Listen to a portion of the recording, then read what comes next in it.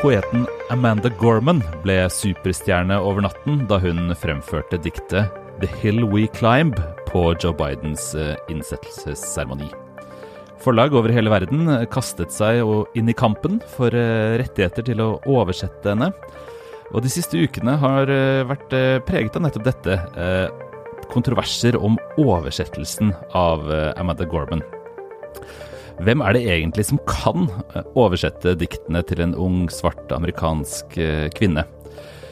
Dette og tilstøtende problemstillinger har vi tenkt til å diskutere i denne episoden av Morgenbladets bokpodcast. I andre enden av telefonlinja har jeg Anne Farsetås, kulturredaktør. Jeg heter Bernhard Ellefsen og er bokansvarlig i avisa.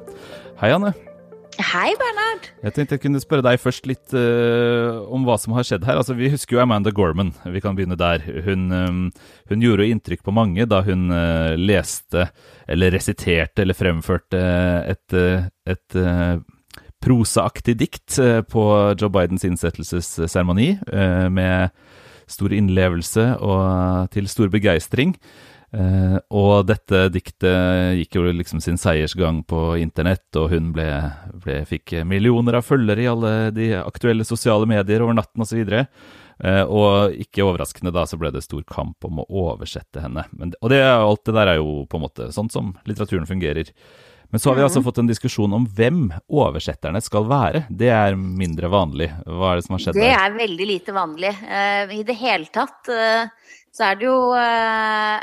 Jeg må bare stoppe litt opp ved det litt uvanlige at USA har som tradisjon at man skal ha en sånn slags hoffpoet, en poet laureate, og at denne skal liksom skrive et dikt til innsettelsen av presidenten. Det er jo noe ganske uvanlig, og bare litt fint med det, er det ikke det? Jo, og det her er det i tillegg da liksom valgt en spenstigere løsning, for dette er vel da den unge poet laureate, altså ja, de har jo junior poet laureate. Nettopp, og det er første gang, tror jeg, at junioren har fått lese på innsettelsesseremonien, og det ga jo betydelig større effekt enn det vanligvis gjør, da.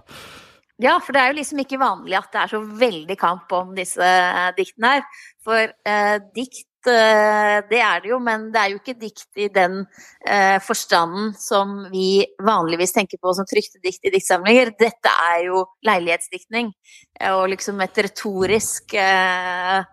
retorisk handling først og fremst. Det er jo en del av en seremoni, som er litt uvanlig form for lyrikk i dag. Det har jo vært sånn tradisjonelt før den moderne poesien, ikke sant, at lyrikken kunne brukes til å hylle makten, ikke sant, vakre, skjønne former og imponere publikum og sånne ting, men det har de liksom et avtrykk av der da. Ja, og dette diktet her er jo også spesielt på den måten at det er såpass prosalignende. Det er på en måte en litt sånn lyrisk fremført tale. Veldig lett å gripe. Det har jo også vært diskutert om hvor godt dikt det er. Ikke det kan vi jo la ligge i denne sammenhengen, men det handler jo...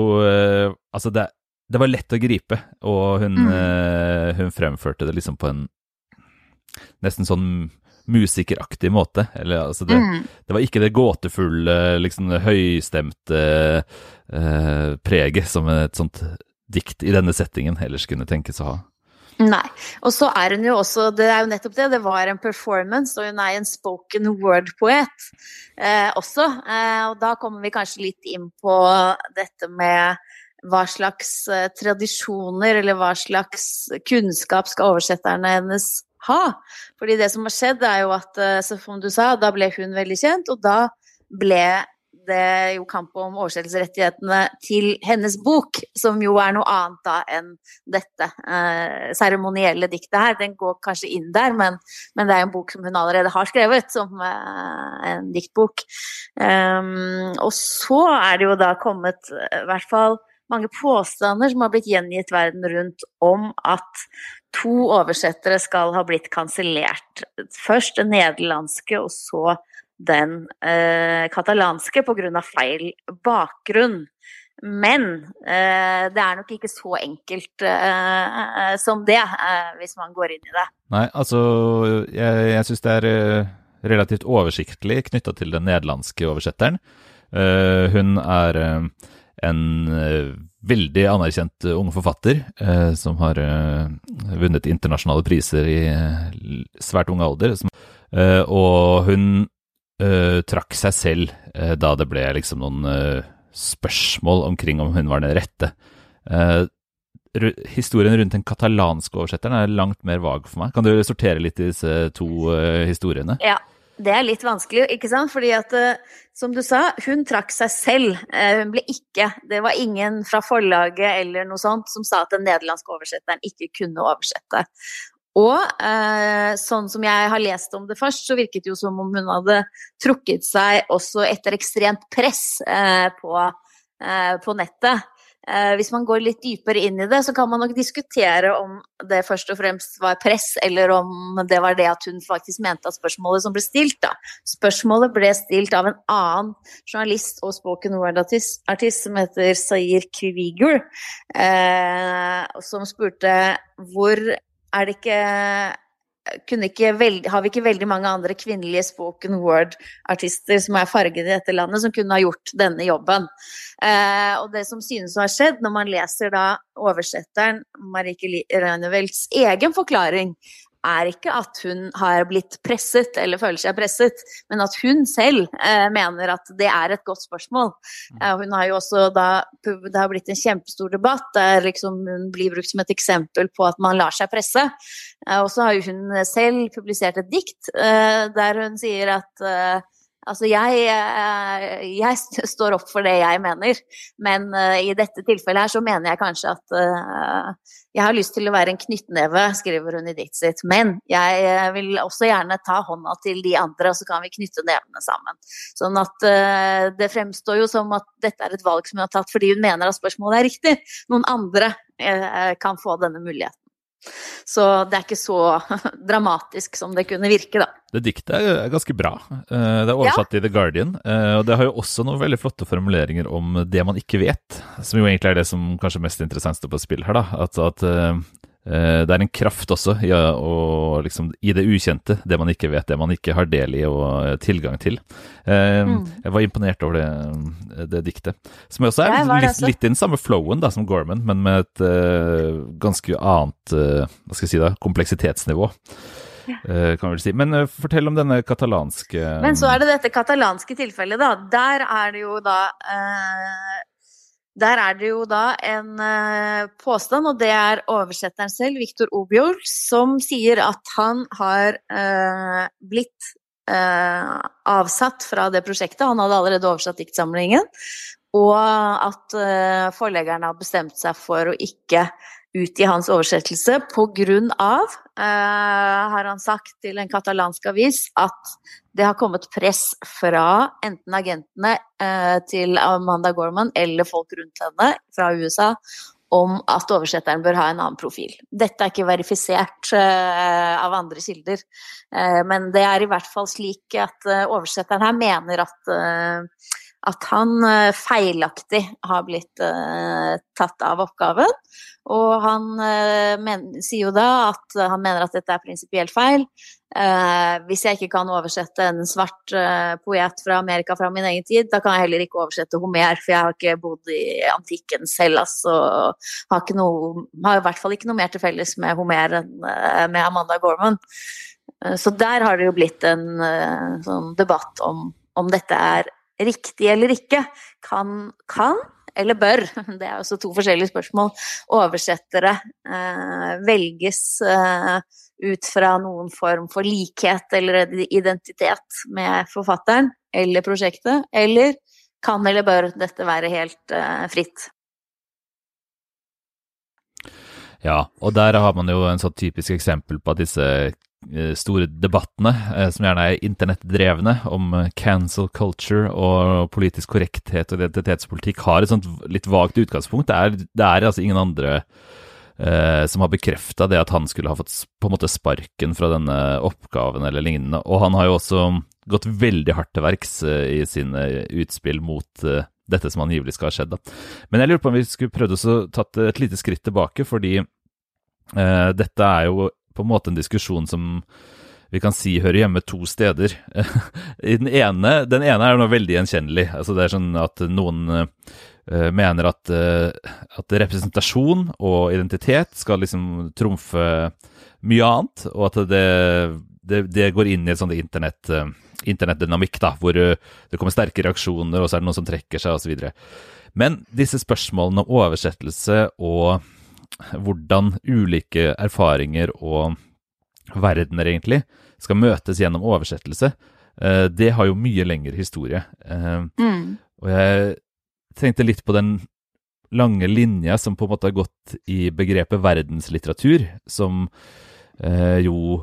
mange vil tenke på Goethe, som drømte om en verdenslitteratur. Skal vi se da, jeg tror jeg til og med hadde printet ut et lite sitat. Det Goethes sekretær Eckermann som har skrevet «Jeg ser stadig tydeligere», fortsatte Goethe, «at poesien menneskehetens felles gode, og at den trer frem overalt og til alle tider hos hundrevis og enda hundrevis av mennesker. Hvis vi tyskere ikke ser utover de trange grensene for våre egne omgivelser, så havner vi alt for lett i et pedantisk mørke. Jeg ser meg derfor gjerne om blant fremmede nasjoner, og jeg råder alle til å gjøre det samme. Nasjonallitteraturen har nå ingen stor betydning. Tiden kommet for verdenslitteraturen, og alle må nå bidra til å fremskynde denne epoken. Dette liksom drømmen som ligger til grunn for egentlig altså, hele ideen om verdenslitteratur, sånn som vi fortsatt har den, at man kan lese på sitt eget språk, erfaringer og fortellinger og ikke sant, representasjoner av verden, opplevelser og så videre, fra vilt ulike kulturer, og at man kan sitte på en måte i sitt eget Goethe-aktige kontor og ta inn det hele. Men dette jo også selvfølgelig en forestilling som har blitt tungt kritisert, og særlig de siste 50-60 årene i sånn postkoloniale perspektiver, og særlig dette verdenslitteraturbegrepet har blitt angrepet for å være liksom vestlig sentrisk Ja, hva liksom kjernen i det? Det at det også blir en form for imperialisme? Altså, det høres jo fint ut da, at det han sier, at vi ikke bare skal være opptatt av vår egen nasjonallitteratur, men av alle de andre, at vi åpner oss for alle de andre perspektivene. Men det en form for imperialisme som ligger til grunn for denne kritikken, at det heller å bare forbruke de andres kulturer på våre premisser? Det jo veldig mange spor av kritikk. Dette en så stor diskusjon. Men hvis man skal prøve å utlede noen da, og ta oversettelse til slutt, som det som kanskje mest relevant for det vi snakker om, så kan man jo spole tilbake og så tenke at Goethe snakker ut fra en sånn vestlig universalistisk dannelsesidé, hvor ideen om en bok, et språk, en klassiker, ikke sant? At dette ikke overførbart på andre kulturer rett og slett, og at det innsetter liksom en sånn en vestlig dominant måte å forstå litteraturen på i sentrum, og da vil jo mye annet falle utenfor, ikke sant? En annen ville være at hvis en nasjon har på en måte retten til å definere verdenslitteraturen, så kan jo det ha et sånt imperialistisk maktside. Det snakker man ofte om i liksom den frankofone kulturens glansdager, da liksom den franske litteraturen var det som dominerte hele verden. Så det liksom også en sånn imperialistisk muskel, ikke bare en romantisk opplysningsidé, liksom. Men så har man jo spørsmål om oversettelse, da, som vi kanskje snakker om her, altså, fordi at, og det den mest moderne kritikken kanskje, at det finnes noe uoversettelig også, ikke sant? At det finnes noe som lost in translation. Og det vil jo alle som driver med oversettelse si at det helt selvfølgelig, det ikke noe avansert teoretisk innsikt.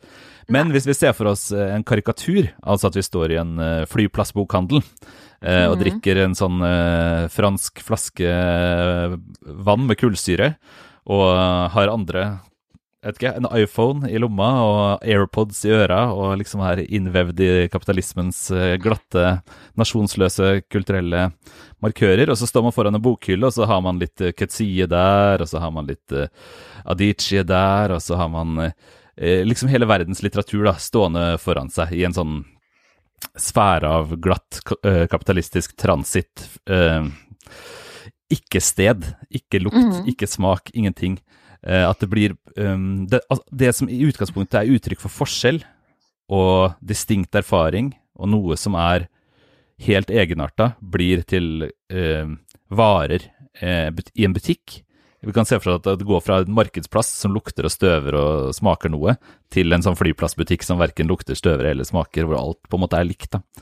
Og her tenker jeg at noe av den interessante kritikken av en sånn idé om verdenslitteratur og at alt kan oversettes og formidles over landegrenser finnes, altså at forskjellen blir en vare da, som lett å selge, og som skaper en god følelse av kosmopolitisme og internasjonal orientering og nysgjerrighet, men som egentlig glatter til forskjell mer enn den viser den frem.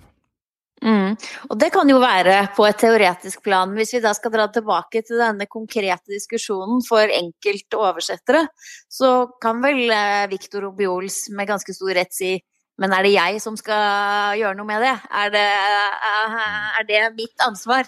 At jeg kan ikke endre på kapitalismens utglatting av hele av forskjellen i verden. Nei, her er ikke jeg min rett til å oversette alt.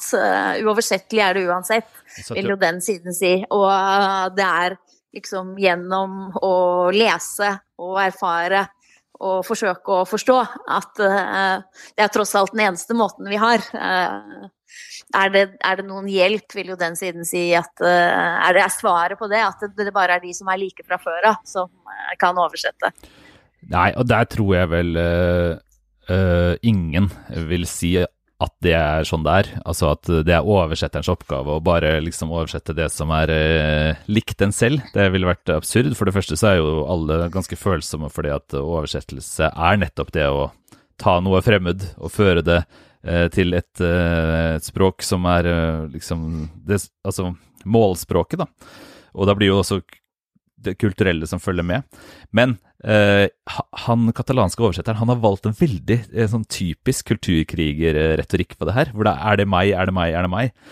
Det som blir påpekt er jo at strukturene er de som har ansvaret. Altså i dette tilfellet forlagsøkonomien, forlagsredaksjoner, forlagsredaktører og så videre. Jeg leste et essay i The Conversation av en skribent som heter Mridula Nath Chakraborty, som er et veldig, veldig bra essay, som jeg synes traff balansen på denne Gorman-gate veldig, veldig flott, hvor hun har fullt ut følsom for hva oversettelse er for noe, nettopp denne overføringsarbeidet, at det innebærer et element av forskjell og en følelse av at ting går tapt og så videre, alt dette her. Og forskjellen på kan og bør, som du var innom, som er superviktig da, ikke sant? For dette er jo ikke en sånn kan ikke diskusjon. Det er jo en valgsituasjon hvor man kan velge mellom mange oversettere, og man prøver jo å treffe best mulig, så det er en bør-situasjon. Og så har hun et veldig skarpt blikk for dette at strukturene i det vestlige forlagsøkonomien er så hvite at noen innvendinger kan nok være på sin plass likevel. Altså, hvem velger hva, hvem er representert hvor? Så selv om ikke akkurat hvilken oversetter som skal oversette Gorman, og hvilken hudfarge for eksempel vedkommende har, nok er en særlig interessant tilgang til dette, så snakker vi om et felt av kulturen som forvalter fortellinger, og som samtidig har dårlig representasjon i de styrende leddene, liksom. Og den kritikken har jo vi skrevet om mange ganger, og synes vel at den har noe for seg. Og det er jo også det som på en måte kommer ut av det når vi i Ukas Avis da har snakket med to forfattere som har hver sine erfaringer med oversettelse på denne måten, og med Oversetterforeningen. Altså i Ukas Avis har vi snakket med Kristina Leganger Iversen, som har oversatt Claudia Rankine fra engelsk sammen med Kamara Lundestad Joff. Og så har vi snakket med Pedro Carmona Alvarez, som har oversatt Yahya Hassan fra dansk. De har jo litt forskjellige synspunkter på dette, men allikevel så er det jeg tar med meg er jo at man må oppløse dette kan fra bør, og at det er der det egentlig står at dette her liksom den kulturkrigs, det er umulig som man har lest om på internett, er det mulig eller umulig, det er ikke det som er interessant, det er jo mer valgene man står i. Hva blir bra, ikke sant? Det er jo det Leganger Iversen er innom, altså hun snakker om dette som et kompetansespørsmål, at man henter jo inn hjelp når man oversetter, eller når man skriver. Man har konsulenter, ikke sant? Hvis man berører et fagområde når man skriver som ikke ens eget primære, så får man hjelp til å lese gjennom det for å se om man har dritet seg ut på noe. Så man kan jo liksom velge å nærme seg det pragmatisk, men jeg tenker også at Pedro Carmona Alvarez innom noe interessant i at dette når det klikker inn i denne internettdynamikken, sosiale medier-dynamikken, Twitter-dynamikken, så må man også stille seg det mildt kritiske spørsmålet om dette egentlig handler om representasjon og oversettelse, eller om det handler om økonomi. Fordi Amanda Gorman ble jo en popstjerne med The Hill We Climb. Dette bøker som kommer til å selge mye, og det veldig dumt å gjøre noe som forringer produktet. Og det perspektivet tror jeg også det verdt å ha med seg da, at dette egentlig del av den store postkoloniale interessante diskusjonen om verdenslitteratur, oversettlighet og liksom identitet, eller er det en mye enklere dynamikk da, hvor enkelte forlag eller sånn reagerer raskt for å ikke ødelegge produktet. Det vanskelig å si, men det jo klart foreløpig det ikke liksom tydelig da, at noen forlag har sparket noen oversettere. Så det jo også vært til forlagenes forsvar å si da, at det jo ikke her, der det egentlig har skjedd noe. Jeg tror det verdt å også minne oss selv på det, og så ta dette litt ned, den store dramatikken som kan virke veldig dramatisk når det skjer på Twitter, og så alle aviser i verden gjengir i notisform. Det jo at det foregår en voldsom kansellering, og nå også oversetterbransjen utsatt for dette. Jeg tror nok at det ikke nødvendigvis så dramatisk eller så omfattende, men det jo likevel fått opp, det veldig sjelden at man diskuterer disse spørsmålene i forbindelse med oversettelse. Så det har jo allikevel liksom ført til en slags bevisstgjørende diskusjon, da, forhåpentligvis, ikke bare en fordummende diskusjon. Ja, jeg tenker også at det har faktisk ganske stort potensial da, hvis man legger liksom krenkelsene og de såre liksom spontane reaksjonene til side.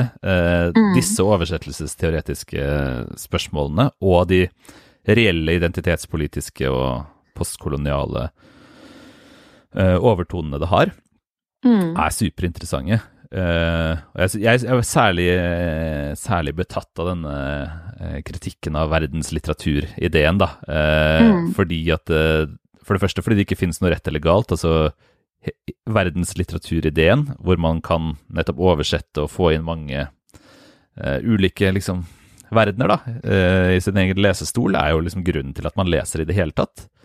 Uten den forutsetningen av en eller annen form for universalisme, så hadde jeg jo ikke giddet å drive med det her. Da hadde det jo bare vært å sitte og gnure på det ene lille verden, som vi kjenner alt for godt. Men samtidig denne sånn milde, men ganske sånn skapende eller produktive uroen over hva som når oss i oversettelse, det en sånn fruktbar motor å ha med seg i lesinga da. Absolutt. Og den fort gjort å glemme, fordi oversettelser så gode, det et solid håndverk, ikke sant? Bøkene kommer til oss i omslag som ligner hverandre, fra bokhandler som ligner hverandre, og så videre, og så videre. Det mye forskjell som blir glatta ut på veien. Så den påminnelsen slår meg som veldig, veldig produktiv, og heldigvis ikke noe som har noe hverken svart eller hvitt, eller ja eller nei, eller kan eller må utfall. Det en sånn kompleks uro da.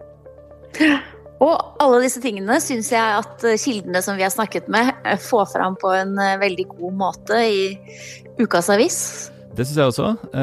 Saken kan selvfølgelig leses på morgenbladet.no, hvor man også kan abonnere på avisa, som vi håper du vil gjøre. Og så snakkes vi neste uke, Anne. Takk for praten.